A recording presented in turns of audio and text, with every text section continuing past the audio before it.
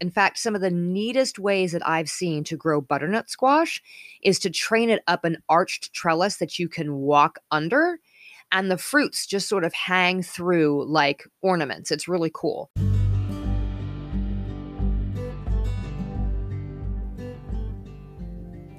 Hey, I'm Karen, and together with my husband, I spent over a decade researching and learning and building our small farm through lots of trial and error, successes and failures. I went back to school to get my degree in horticulture to help our farm business, and now I want to pass all that knowledge on to you. Because I firmly believe that self-reliance is empowering, and that everyone, whether you've got a 5-acre plot in the country, a half-acre lot in suburbia, or a windowless room in a downtown apartment, should just grow something.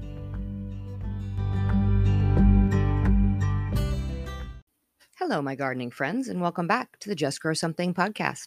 This Garden Talk Tuesday, we are talking winter squash. And the name for winter squash might be a little bit misleading because it's not a squash that is grown during the winter. It's a squash that is generally eaten during the winter.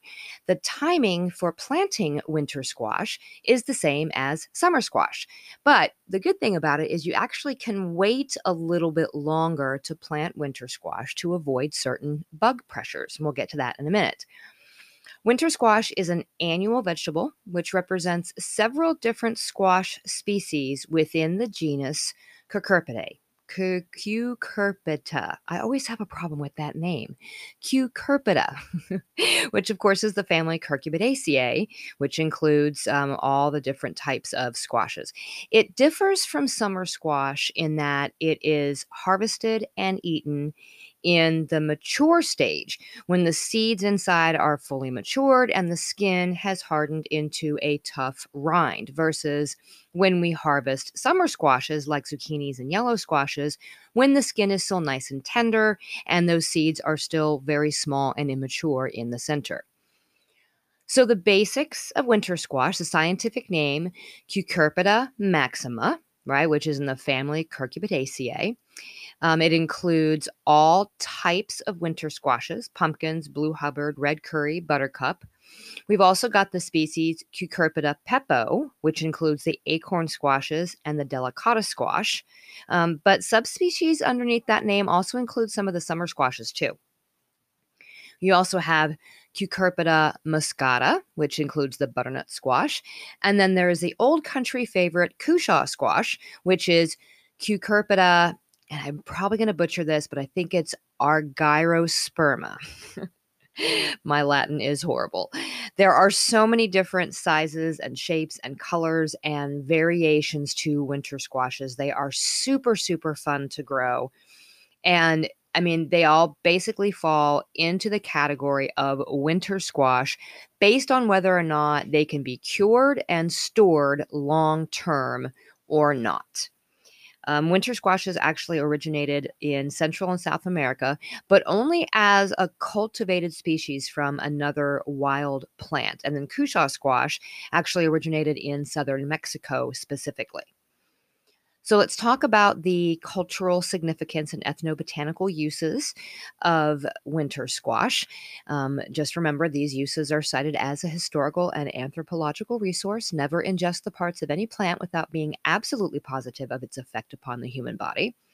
The thing about winter squash, like I said, is it's not really known in the wild in the manner that we generally see them in the garden.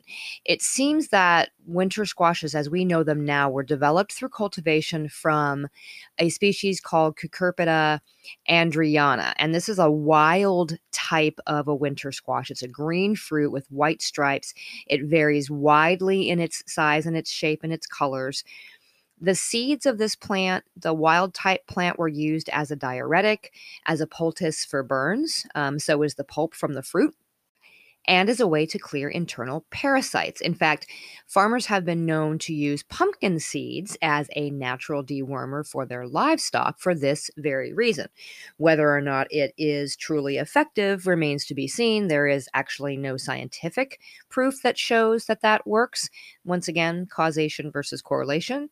But, feeding the pumpkins to livestock actually doesn't hurt them. So if it does help them as a side effect, then great.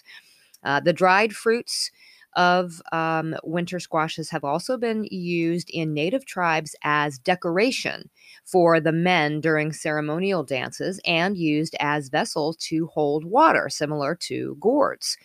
But its main use has always been as a food source. So, nutritionally speaking, according to the USDA, winter squashes in general contain good amounts of potassium and fiber, and they are rock stars when it comes to vitamin C levels. They also have a fair amount of vitamin B6, magnesium, calcium, and iron. And Harvard University studies also show a good amount of protein and carotenoids in winter squashes. So they are a pretty healthy food source, all with only 37 calories per 100 grams serving. So essentially, cooked winter squash is a dense, filling food that is low in calories with a low glycemic index. So an all around powerhouse. So let's talk about the cultivation of winter squash. How do we grow it? It is a warm season annual vegetable. So, despite saying winter squash, it is grown during the warmer seasons. It is a vining type of a plant, generally trailing along the ground, but it can be trained to a trellis.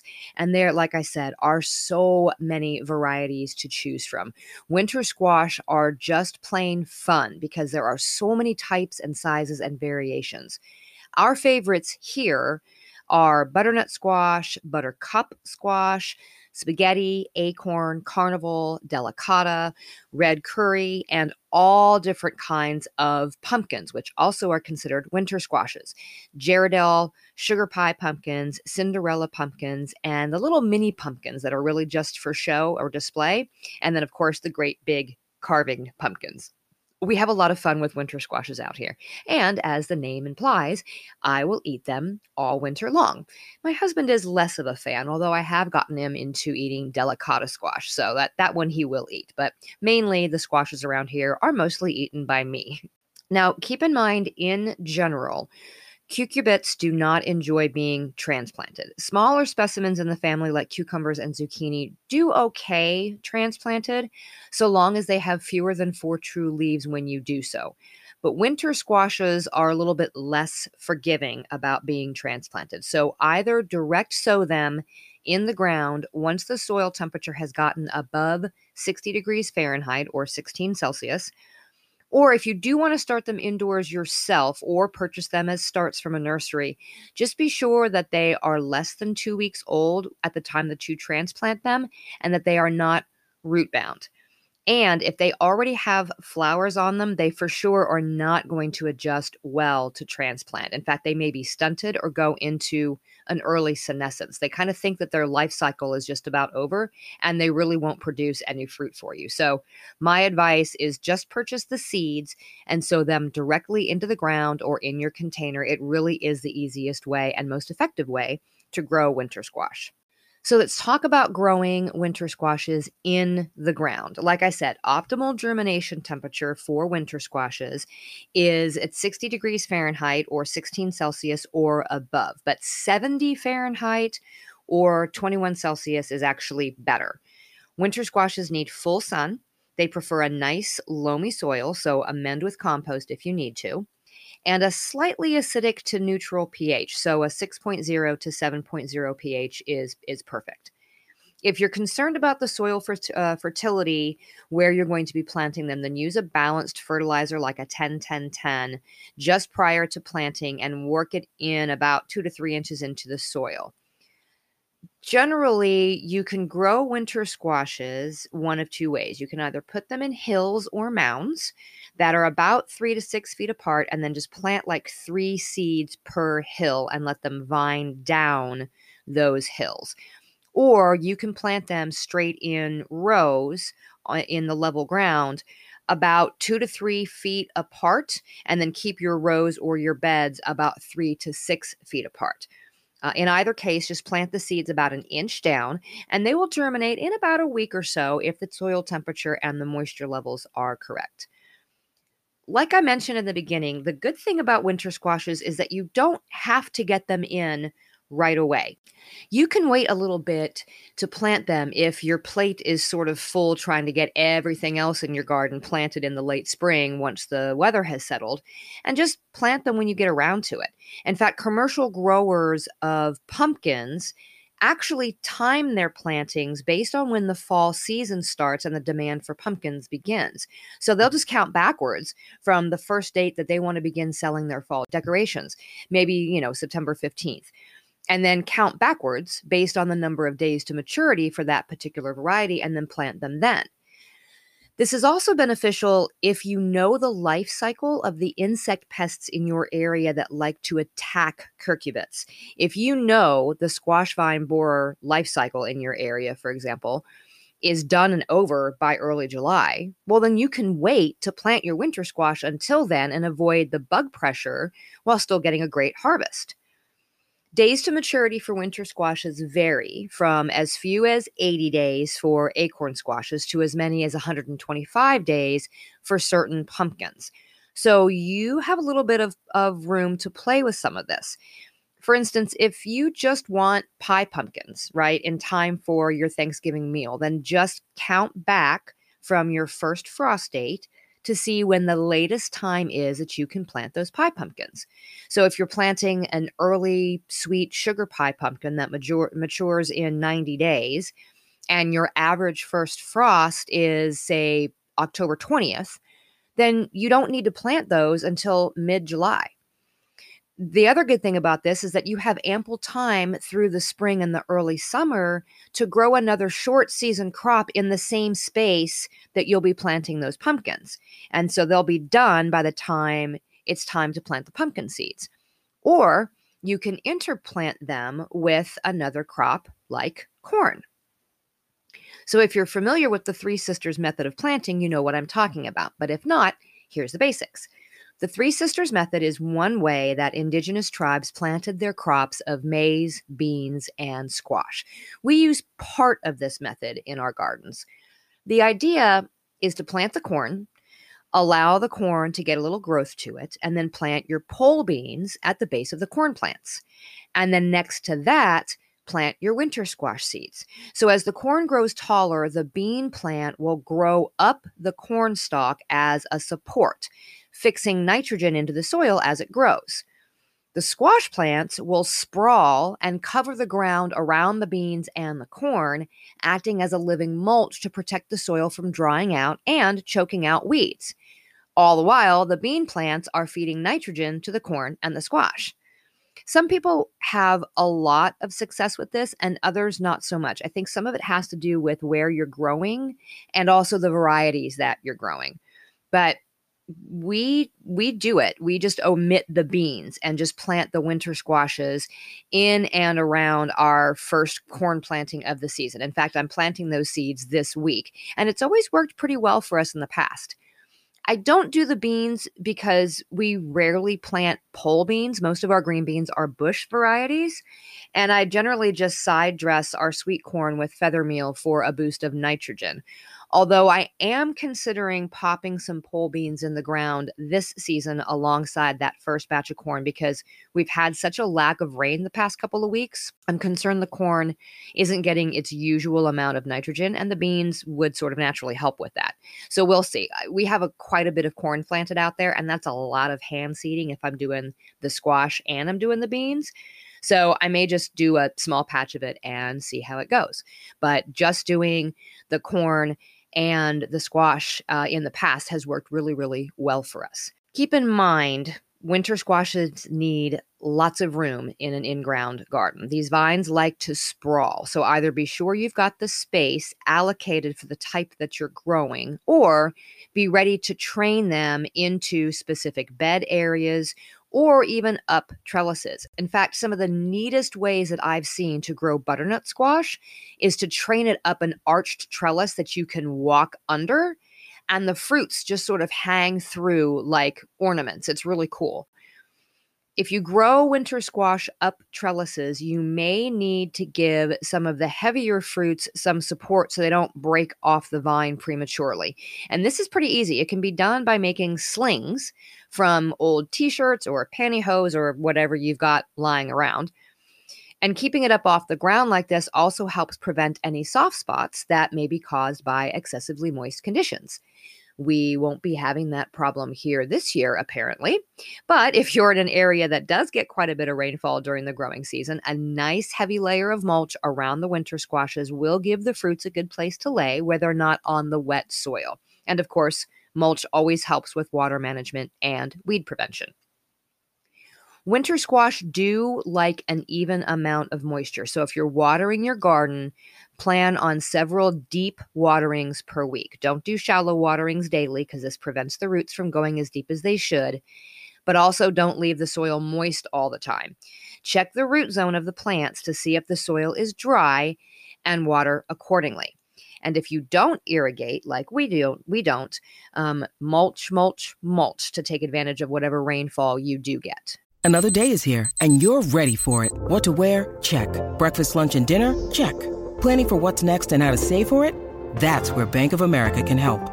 For your financial to-dos, Bank of America has experts ready to help get you closer to your goals. Get started at one of our local financial centers or 24/7 in our mobile banking app. Find a location near you at bankofamerica.com/talktous. What would you like the power to do?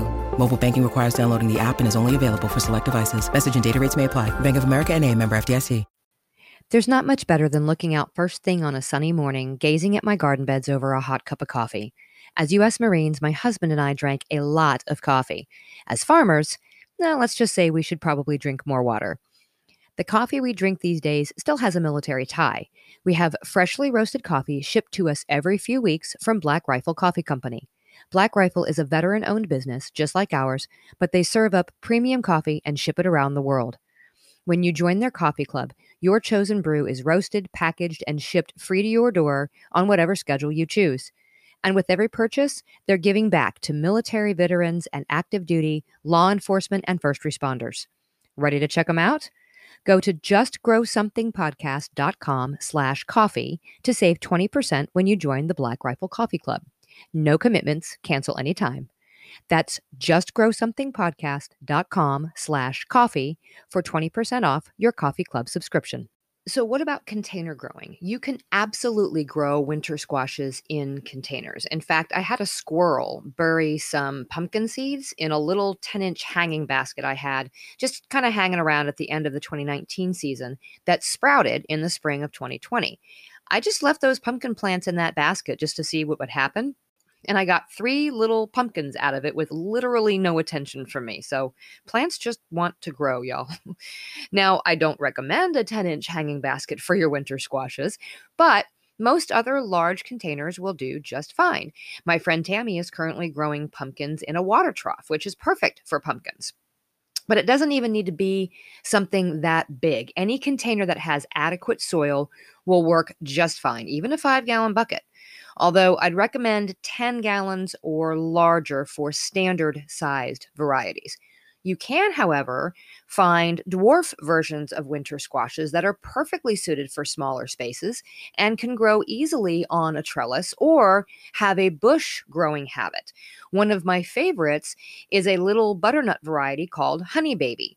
The plant itself only gets about 24 to 36 inches tall, so it can actually be grown in a patio container. The fruit is enough for 1 or 2 servings. It's around a half a pound or so with a really good flavor. And you get like 9 fruits per plant, which is great for such a small plant. There are plenty of space-saving varieties of all different kinds of winter squashes out there. So don't be afraid to try them in the smallest of spaces. Of course, since you're growing in a container, you'll need to be sure you've got the potting soil properly amended and feed the plants on a regular basis throughout the growing season. A balanced plant food like a 10-10-10 is adequate and should be used on the schedule indicated on the package. And container plantings will also need to be watered regularly. Squash plants like at least 1 inch of water per week, more if the weather is really hot or you see the leaves are wilted at the end of the day. They're naturally going to wilt a little bit during the heat of the day, but after the sun goes down, they should perk up. And if they don't and they're wilting, then you may need to water more frequently. But they also don't like the soil to be soggy. So just check the soil at about 2 to 4 inches down in the container. And if it's dry, then water it. If it's not, then leave it until the next day and check it again. But I absolutely encourage you to try growing any type of winter squash in containers. So let's talk about pests. The pests that plague winter squashes are the same as those in the rest of the cucurbit family. Cucumber beetles, both the spotted and the striped ones, are known to eat on the flowers and the foliage, and they spread bacterial wilt. These will kill off the plant and it can spread to others. So any infected plants need to be pulled from the garden immediately. Squash bugs, of course, are another major pest in some areas. They certainly are here. They've got that piercing, sucking mouth part, and you can see the damage on the leaves when they're present. It looks like these sort of faded spots on the leaves where they've been sucking on the plant juices. The eggs of squash bugs are pretty easy to identify. Just flip over the leaves of your plant, and if you see a cluster of these copper-colored eggs in those interveinal spaces or the spaces between the veins, just scrape them off and get them out of there. Those are squash bug eggs. You can also see the adults. They're a bit more elongated than stink bugs, and the nymphs or the juveniles are pretty easy to recognize. If you do an internet search for squash bug, you will get a plethora of images that will help you to identify these little buggers. Unfortunately, they are super, super hard to control, so prevention is the key with these. Proper crop rotation, clearing out the garden debris at the end of the season, which is where they may hide and winter over, because squash bugs do winter over as adults, which means as soon as it's warm enough out in the spring, they will come out as adults and immediately start laying eggs. Being vigilant and looking for them in the spring, or even timing your planting so that you avoid the early wave of adults, can help you keep them at bay a little bit. Unfortunately, they are super resilient and they are super prolific, so you may find that you get them no matter what, which is what happens here. So with winter squash, I just recommend planting as late as you can to avoid some of the damage from them. Squash vine borers, those are another bane to winter squashes.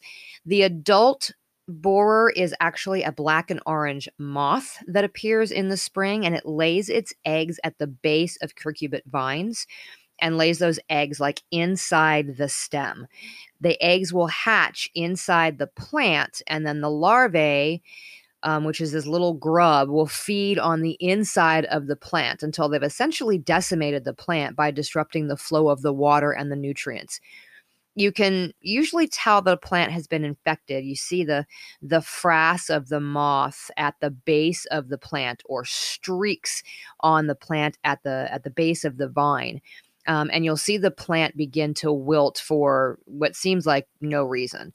You can actually do a little surgery at this point and just slice open the vine at the base just before it enters the soil. And you can dig out the larvae, and often the time the plant will survive, but you kind of have to catch it early enough before it's really kind of killed the vine off.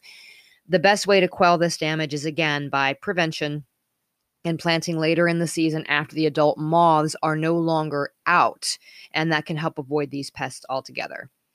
Aphids are another pest of winter squashes. We've talked about aphids extensively before. Those are those small, soft-bodied insects with the slender, again, piercing and sucking mouth parts. They use those mouth parts to pierce the stems, the leaves, and other plant parts to suck out the fluids from the plant. You can tell you've got aphids if you don't actually see the aphids, because they are tiny. But if you're not sure what you're looking for, you can also see, some of the damage they'll cause: these misshapen curling leaves, distorted or deformed flowers and fruits. They can also transmit viruses between plants, and they reproduce like crazy. But the good news is they're actually fairly easily controlled. You can just blast them off the plant with sprays of water from the garden hose. You can use desiccating powders like a diatomaceous earth or First Saturday lime. You can use essential oil sprays that keep them at bay. Or, like I've mentioned here before and actually posted about this week on the Instagram page, you may not have to do anything other than making a hospitable place for the aphid predators like ladybugs to sort of move on in and take care of the problem for you. We've actually got that going on right now in some cucumber plants, and I posted about that over on Instagram this week if you want to take a look, with some pretty little pictures to go along with it. One other winter squash pest that I've not had the pleasure of dealing with is squash beetles. These sort of look like fat, more hunched backed versions of ladybugs, but in orange. Or if you're familiar with what a potato beetle looks like, it looks like one of those, only orange and not yellow. And their larvae look like these spiny yellow cucumbers or like little yellow slugs with black spikes on them. That's the best way I can describe them. These guys will leave blotch marks that look sort of like window panes all over the plant leaves. They have chewing mouth parts versus that piercing, sucking mouth part. So they will actually chew on the plant leaves and leave these holes or window panes, which of course can disrupt the photosynthesis that the plant needs to produce good fruit. Hand picking these guys off is an option along with sticky traps. And then options with all of these pests also just include excluding them from getting to the plant to begin with by using row covers up until the point that the vines begin to flower. Row covers actually do wonders with us out here. And if you combine that with planting the crop just a little bit later, you may be able to avoid these pests altogether. So, a couple of diseases that plague winter squashes. Again, they're the same ones that are problems in zucchinis and yellow squashes and cucumbers and other cucurbits. Powdery mildew, angular leaf spot, and anthracnose are the big ones. All of these can be prevented by keeping the garden as weed-free as possible, preventing splashing soil by keeping the ground covered, keeping it well mulched. Choosing plant varieties that are resistant to these diseases goes a long way toward preventing them. Sometimes the weather conditions are just ripe for contracting these diseases, though. And so keeping the leaf surface as dry as possible by, again, mulching really well to prevent the soil from splashing up onto the leaves, or using lime to keep the surfaces dry, or disrupting the leaf surface pH with that lime or a spray of hydrogen peroxide and water, or even milk and water. That will also help during times of really high humidity or excessive rainfall where these diseases are going to thrive. Bacterial wilt from those cucumber beetles I mentioned before, that's also a problem. And that beetle is the only way that disease is spread. So once again, if you have plants that are wilting with no explanation and the others around them are perfectly fine, it is likely bacterial wilt, and you need to remove that particular plant and then check for cucumber beetles to prevent the spread to your other plants. Crop rotation goes a long way toward preventing disease in your winter squashes. So don't plant cucumbers, pumpkins, squashes, or melons in the same spot for at least 2 to 3 years after you've planted a crop there. So once you've gotten past all the diseases and the pests and you've managed to get through the season and you have a beautiful harvest, it looks like, of fruit out on your plants, how do you know when it's time to harvest your winter squash? Unlike summer squash, which is harvested when it's tender and a bit immature, winter squash is harvested when it is fully mature. So a good rule of thumb is to just let the vines die back. The leaves start to turn brown and die back. And the stem of the fruit is going to dry out and start to get tough. And the rind of the fruit is going to deepen in color and turn solid. If you can pierce the skin of your winter squash with your fingernail, it is likely not mature yet. So just sort of wait until those leaves and the vines have started to die back. And then once that happens, cut the fruit from the vine, leaving a couple of inches of stem on the fruit. Don't try to snap them off or break them off, because you can absolutely damage the fruit that way. Now, you can use winter squash right away, of course, but part of the idea is to hold them over through the winter to be enjoyed all season. But in order to do this, you'll need to cure the fruit once it's removed from the vine. So this is done by removing the excess moisture from the skin and sealing out fungi and bacteria that could cause it to go bad in storage. If your weather in the fall is dry, you can actually just cure it right on the vine. Literally leave it sitting out there until the entire plant is dead and the squash skin is a hard rind. And then literally go through, clip them off, and they're done. They're dry. But if you have wet weather in the fall or you have a frost coming, you need to go ahead and pull the fruit and then put it in a warm, dry location with plenty of airflow around it for about 10 days to 2 weeks. So the ideal temperature is around 80 to 85 degrees Fahrenheit or 27 to 29 Celsius with a relative humidity of about 80 to 85%. But do what you can with what you've got. Just don't use water to clean the skin of the squash before you cure it. Just knock the dirt off as best you can and let it sit. You want it to be dry. And then if the fruit has any blemishes or bruises, don't cure those. Just use those ones right away.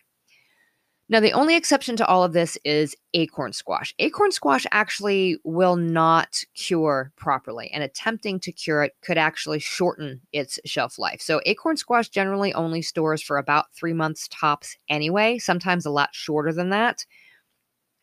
So just know that you're going to store those the way they come off the vine and eat them first. Other winter squashes, though, once they've been cured, can store for, 6 to 9 months or so. I mean, I'm generally eating my last spaghetti and butternut squashes right around the time that I'm planting the next batch in early summer. And those were harvested in September. So ours have stored for 9 months with no problems. Before putting them away to store them, you can rinse the skin once they've been, hardened off, once they've been cured. Rinse them with a weak bleach water. It's about a half a cup of bleach to 5 cups of water just to sanitize the skin and eliminate the bacteria, and then pat them dry. Make sure they're completely air dried, and then store them in a cool, dry place. You basically want to store them in the exact opposite conditions of what you cured them in. Usually around 40 degrees to 55 degrees Fahrenheit or 4 to 12 Celsius with a relative humidity of about 50% is ideal.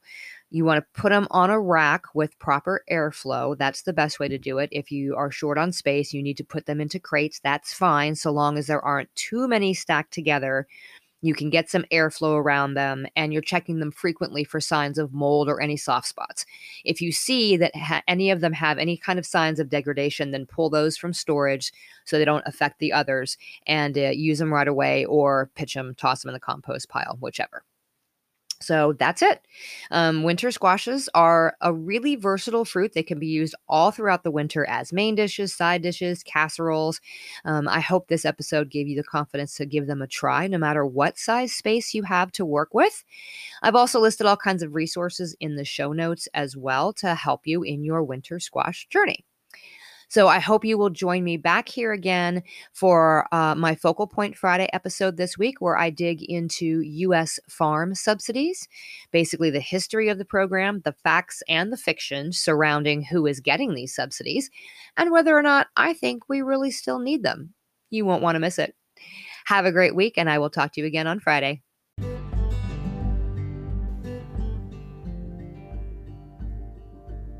You've just listened to another episode of the Just Grow Something podcast. Don't forget to download the episode after you've listened, rate and review us in your podcast player if that's an option, and follow us on Instagram at Just Grow Something Podcast. All these things help gardeners like you find me and hopefully join the Just Grow Something family. Don't forget to send in those gardening questions through a voice message at the link in the show notes or via email to grow@justgrowsomethingpodcast.com. Until next time, my gardening friends, keep on cultivating that dream garden, and I will talk to you again soon.